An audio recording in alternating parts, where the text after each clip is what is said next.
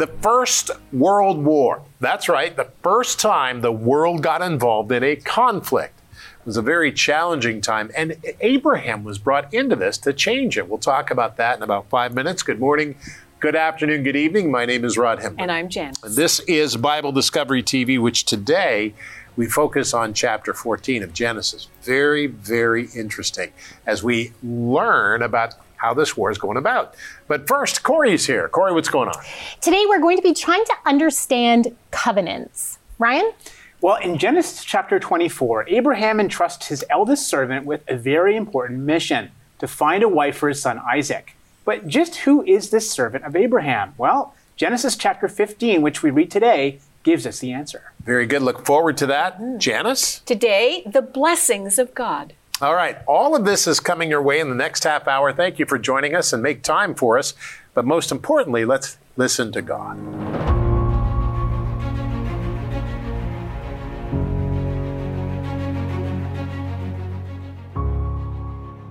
Genesis 14, 1 through 16.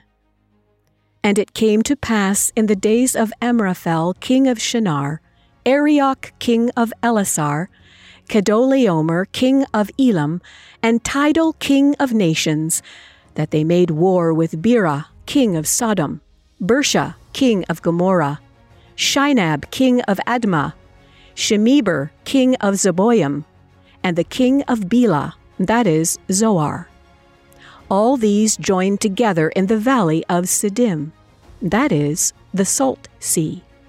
12 years they served Kedorlaomer, and in the 13th year they rebelled. In the 14th year, Kedorlaomer and the kings that were with him came and attacked the Rephaim in Ashtaroth Karnaim, the Zuzim in Ham, the Emim in Shaveh Kirathaim, and the Horites in their mountain of Seir, as far as El Paran, which is by the wilderness. Then they turned back and came to El Mishpat, that is, Kadesh, and attacked all the country of the Amalekites, and also the Amorites who dwelt in Hazazon Tamar. And the king of Sodom, the king of Gomorrah, the king of Admah, the king of Zeboim, and the king of Bela, that is Zoar, went out and joined together in battle in the valley of Siddim against Kedorlaomer, king of Elam, Tidal, king of nations, Amraphel, king of Shinar, and Arioch, king of Elasar, 4 kings against 5. Now the valley of Siddim was full of asphalt pits, and the kings of Sodom and Gomorrah fled. Some fell there, and the remainder fled to the mountains. Then they took all the goods of Sodom and Gomorrah, and all their provisions, and went on their way. They also took Lot, Abram's brother's son, who dwelt in Sodom, and his goods, and departed. Then one who had escaped came and told Abram the Jew, for he dwelt by the terebinth trees of Mamre the Amorite, brother of Eshcol, and brother of Anar, and they were allies with Abram. Now when Abram heard that his brother was taken captive, he armed his 318 trained servants who were born in his own house, and went in pursuit as far as Dan. He divided his forces against them by night, and he and his servants attacked them and pursued them as far as Hobah, which is north of Damascus. So he brought back all the goods, and also brought back his brother Lot and his goods, as well as the women and the people. Genesis chapter 14, verses 1 through 16.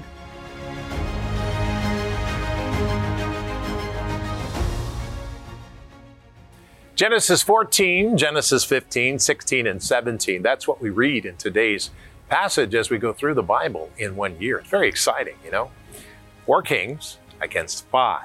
This was the fight of nations, which Abram had to go in and resolve. He was not looking for a fight, but when he learned how the kings had come to the city of Sodom and looted it and took his nephew Lot captive, Abram assembled his men with an army composed of 318 men, that's all, They traveled as far as Dan in pursuit of Lot and his captors. Now, Abram was a man of no nonsense. He gave his outnumbered troops the upper hand by planning a nighttime surprise attack against the invaders. Abram was a friend of God, and he knew that the Lord would help him in all things.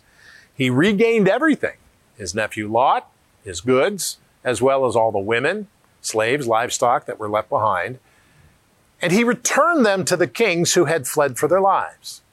Now, Abram was given the opportunity to take what he wanted, but he did not. He was cooperative with Melchizedek. Melchizedek? We'll talk about him later. The king of Salem who worshiped God. But he would not cooperate or take anything from the king of Sodom because Abram did not want the king to be able to diminish God's glory by taking credit for his prosperity. This is the kind of man that Abraham was. And I want to tell you, I say Abraham, he's not Abraham yet, but he's going to be Abraham very soon. But I want to tell you something. He knew God and he was a friend of God and God, blessed him. Very interesting times. We're going to get to that over the next couple of days. The First World War, according to the Bible. 4 kings against 5. These are difficult names, very hard. We're going to go slow, going to try to take them carefully. But Father, help us today as we learn from your scripture. Help us with the names and help us to understand they're pronounced about 5 different ways, but help us, Lord, to do our best in Jesus' name. And we said together, amen. All right.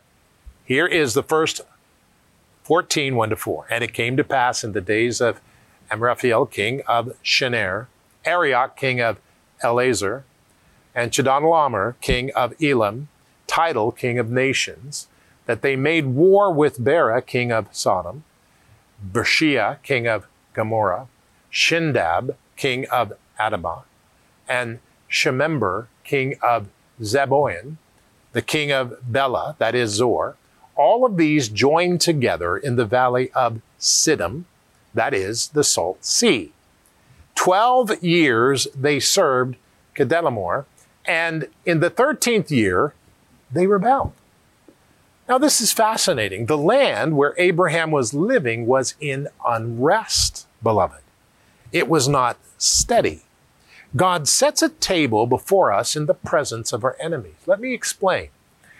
God does not just give us peace everywhere we go, but sometimes he puts Christians in the midst, people who believe in God, people like you, people like me, who believe in the power of Jesus Christ, the healing power of Jesus Christ. He sets us in the middle of the enemy. So I praise God that we're all living alive right now and today. Praise God. That's excellent. Let's go back to the scripture. In the 14th year of Kedorlaomer, the kings were with him, came and attacked Rephaim in Ashura Carnium, and Zimzam in Ham, and Emin in Sheva Karathaim, and the Horatites in the mountains of Seir as far as El Paran, which is by the wilderness. And then they turned back and came to En Mishpat, that is Kadesh, and attacked all the country of the Amalekites and also the Amorites who dwelt in Hazerzon, Tamar.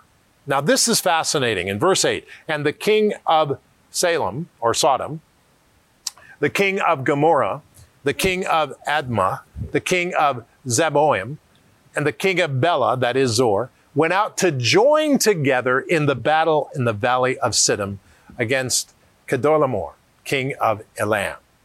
Tidal, king of nations, Amraphel, and king of Shinar, and Arioch, king of Eleazar, 4 kings against 5.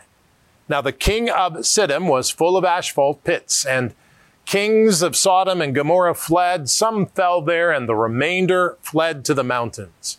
And then they took all the goods of Sodom and Gomorrah and all of their provisions and went their way. And they also took Lot, Abram's brother, who dwelt in Sodom, and his goods, and they departed. Bringing me to this point. When men fight wars, there are always tragedies. always tragedies. God helps us to battle spiritually to gain lives and not to lose them. God, his fight is for people spiritually to gain the gift of eternal life. That's so important. We need to understand that. But whenever man fights, there's always collateral damage. There's always casualties, beloved. But see, when God does his work, there is not.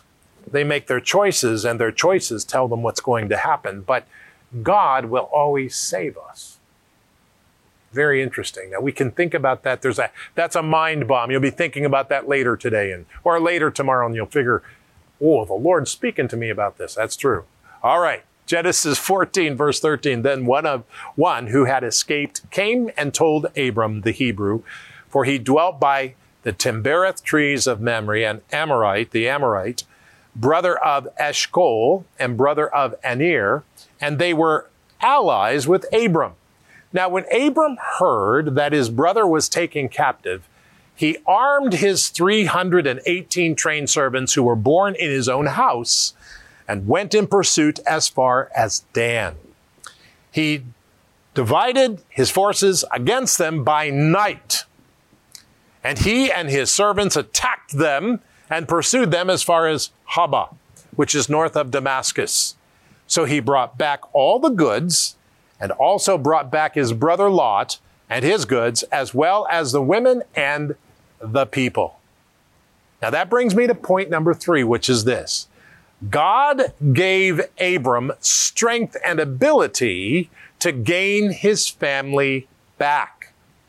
The Lord always protects and provides for his family. Let me just say, if you have family that you love and you're praying for to come to know Jesus Christ, praise God. Continue to pray. Continue to pray. They will come, beloved. God answers prayer. This whole episode of Abram taking his 318 men, which is nothing in the force of all of their kingdoms, nothing, and yet God gives them the advantage to win it, and he's not winning for himself. He comes back and he gives it all back to them. And he says, listen, I want Lot and I want his stuff. Very important, beloved. God will go after your family. And Father, I pray today for people. I pray for their families. I pray for people I know.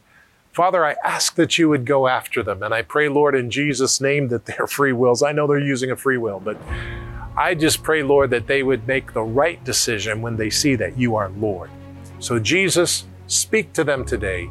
In Jesus' name, and we said together, amen.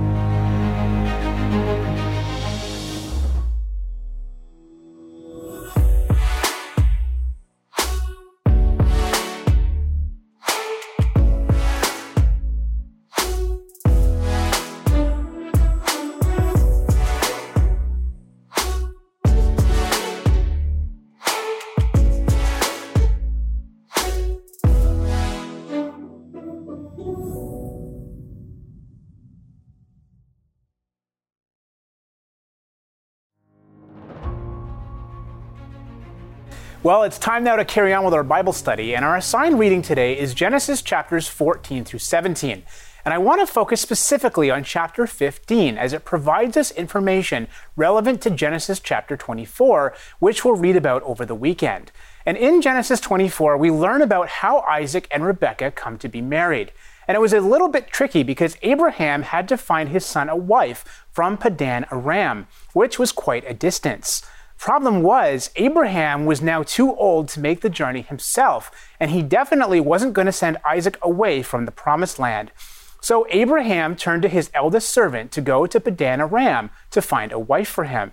And it's this servant that I want to focus in on today, because in chapter 24, he isn't named, but his name does seem to appear in Genesis chapter 15, which is a part of our assigned reading today. Check it out. It had been 25 long years between God's initial promise to Abraham that he would have a son and his actual birth. And it would be yet another 40 years before that son would marry, something Abraham wanted to at least set in motion before he died. It was, of course, customary among pastoral tribes in that day for the marriage arrangements to be made by the parents. and that youth was to marry within his own tribe and not with foreigners. In fact, custom gave him the right to the hand of his first cousin, which was rarely, if ever, resisted. Of course, Abraham had a far higher motive. He was afraid that if his son married into a Canaanitish family, he might be gradually led away from the one true God.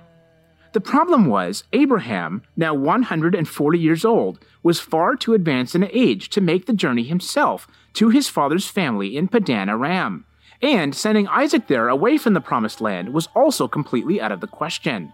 Therefore, he entrusted this very important mission to his chief servant, who was the elder of his house and the one that ruled over all that he had.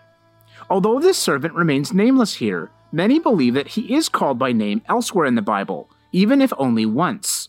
Years earlier, God had promised Abraham that his offspring would be as numerous as the dust of the earth. But Abraham pointed out an obvious problem. "Sovereign Lord, what can you give me since I remain childless, and the one who will inherit my estate is Eliezer of Damascus? You have given me no children, so a servant in my household will be my heir." In those days, among nomadic tribes, of which Abraham was, it was the chief servant who would be heir to his master's possessions and honors if there was no natural-born offspring. Since, therefore, Abraham names that inheritor as Eliezer of Damascus, many conclude that this Eliezer and the chief servant, whom Abraham later sends to find a wife for Isaac, are one and the same person. How especially significant it would be if this unnamed servant truly was Eliezer of Damascus, because he would have been the inheritor had Isaac not been born, but he lost his right of inheritance once Isaac was born, or perhaps even earlier when Ishmael was born. Nevertheless, he held no animosity. As a good servant, he looked out for the welfare of his master. Now he was the one assigned to find a wife for Isaac. As Christians, we ought to follow Eliezer's good and godly example. Clearly, he was more interested in serving God and his master than himself. So it looks like the unnamed servant of Genesis chapter 24 is actually Eliezer of Damascus, who is named in Genesis chapter 15. If this is so, then as I already mentioned, it makes things even more interesting, because he's the one who would have inherited Abraham's estate had Abraham not had any natural offspring. This servant was a good and godly man, and this is a good picture of how we all should be. All too often in this world today, we're so busy serving ourselves that we forget to serve God and to put others before ourselves. And yet this is the very essence of God's law. Remember when Jesus was asked what the first and greatest commandment was in the law. He said, it's to love the Lord your God with all your heart and with all your soul and with all your mind. And the second, he said, is like it, to love your neighbor as yourself. All the law and the prophets hang on these two commandments. Yeah, it's really interesting because, Abraham was saying, before he was Abraham, he was saying that, Lord, I don't have a son. I mean, that's it. I'm gone. Mm-hmm. And when I'm gone, I got to give it to this man. And yet God said, I will make a way. Yeah, he always does. God always makes a way. That's right. Unbelievable. Corey? All right. I want to talk about covenants today because we read about covenants all over the Old and New Testaments. And so the concept of the ancient Near Eastern covenant is extremely important for us to understand. The whole salvation story of the Bible is presented to us in the form of covenants. Even the Bible itself is called, in the Christian world at least, the Old and New Testaments, which means the Old and New Covenants. So on its surface, a covenant is very similar to a contract, an agreed upon set of rules between two parties for their mutual benefit, a contract, right? However, what's not immediately obvious to modern readers is just how covenants worked. So in the patriarchal society of the ancient Near East that Abraham and Israel were a part of, society completely revolved around family units. And the authority and responsibility for maintaining order and survival was the patriarch, the oldest male member of a family unit. Family was responsible for family. So then what about when you needed, for one reason or the other, to team up with another family that socially had no reason to protect or care for you? You could strike a covenant, a type of contract that would make you like family, at least legally. As I already mentioned, we see covenants all over the Bible, and they could happen on an individual level, a tribal level, or a national level. Covenants could be parity treaties, meaning a covenant between two equals that would make the two parties like legal brothers. Covenants could also be suzerain vassal treaties, which is a covenant between non-equals. There's a powerful and less powerful party, which would create a legal relationship of father-son or even master-servant. A suzerain vassal treaty often happened in the context of an invading king. The king or leader who had conquered a people's territory would lay out everyone's rights and responsibilities, the way life would now operate. As a suzerain, he now owned the land and the people. They could live their lives, but now they owed loyalty and yearly tribute to him. As a result, the suzerain would allow the people to remain, to live on the land, and he would owe them protection. If the people rebelled against the suzerain by not following the stipulations of the covenant or by withholding their tribute, they would lose their right to the land. At a covenant ceremony, animals would be sacrificed for a few reasons. It marked the occasion as special or set apart. It involved the godly authorities in the process. The sacrificial animals often served as a meal, and the animals showed the parties what would happen to them if they were to rebel against the covenant. They would become like the sacrificial animals, dead. For our understanding today, in Genesis 15, God was cutting a covenant with Abram. God had already made a covenant promises of offspring to Abram for Abram's allegiance to God, and he also offered him land. He would give Canaan to Abram's descendants. But by Genesis 15, Abram had been waiting a long time for this promised son. He seems to have been struggling a bit. He asks, "Sovereign Lord, how can I know that I will gain possession of it?" God creates a covenant ceremony, something that Abram would have been very familiar with. God instructs him to get sacrificial animals, which Abram does, and he sacrifices, cuts in half, and arranges. When God shows up, though, and outlines the stipulation of the covenant, it's God, the suzerain, who passes through the sacrificial animals, not Abram, the lesser party. In an amazing twist of expectation, God promises to Abraham that it is him, God, who will pay with his divine life if the covenant is broken. Amazingly, the Bible clearly portrays the descendants of Abram breaking the covenant. And what happens? God comes to earth as Christ Jesus, and he offers his life to make a new covenant. His body was broken for us. And we see that as well as when he goes to sacrifice Isaac. He said the Lord will provide a lamb. So this idea was introduced to him already by this covenant. That is an amazing story. Thank you. Janice. And really, that's kind of where I was going today with the blessings of God, because we see here in this chapter of Genesis chapter 14, Lot's captivity and rescue by his uncle Abram, who goes to rescue him, and he comes back with everything. The kings had taken off, and Abram went in with 318 men, I believe it is, his army, those men that had grown up in his household, and he took them out, and they were the lesser of the armies, yet because of God's help, they won, they got Lot back, they got everything back, and they go to Melchizedek, who was the king of Salem at that time. He was priest of God Most High. And Melchizedek blessed Abram, and he said to him, "Blessed be Abram of God Most High, possessor of heaven and earth." They gave the honor and the praise to God for what had happened. "And blessed be God Most High, who has delivered your enemies into your hand." And then the next part of that verse says, "And he gave him a tithe of all." Abram willingly gave from what he had to God because he understood what God had done for him. And it's the same with us. When we commit our lives to serve and to follow God, we understand that everything that we are and everything that we have is from God and his blessings to us. We can't outgive God. The more that we pour into him with our lives, the more that he blesses us. And that's not why we do it. We serve God because we love him and we understand the sacrifice that he has given to us. The scripture says that God loved us first. and that he gave. He gave his son so that we could live, that we could have freedom from our sins, that we could have that restored relationship with God. And that's what we are all about here on this program. If you're just discovering us this week, I'm so glad that you've decided to stay and watch the program today. We are a family who are committed to going through the Bible to learn with you. Together, we will learn through the Bible. Ryan and Corey and Rod and myself, we don't get it right all the time and we don't have all the answers, but we know that the answers are in this wonderful book, the Word of God.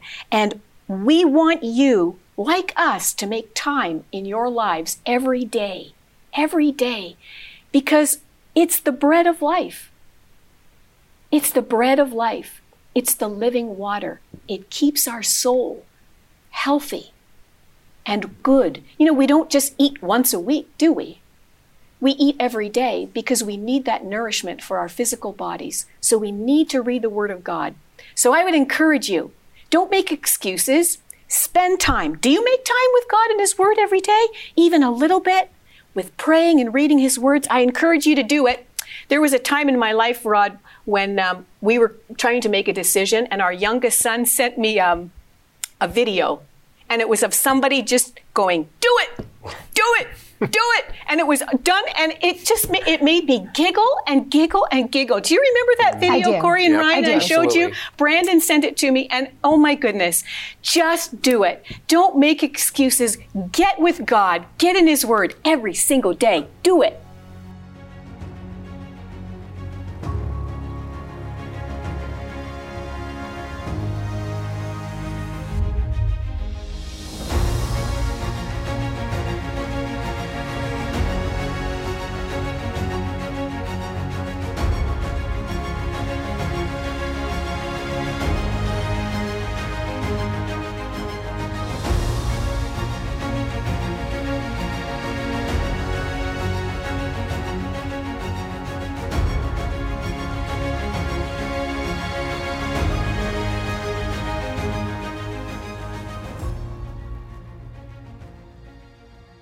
I want to encourage you to go to Pastor Rod Hembree and go to that in YouTube. This is a great place. We give our videos on the Psalms and our videos on asking the questions, and also our videos on all of the programs called Beyond the Call, and all the rest of them are there. That's at YouTube, Pastor Rod Hembree. Today we need to pray. Lord, help me to do your will. Help me to do your work. I give my life to you, Father. In Jesus' name.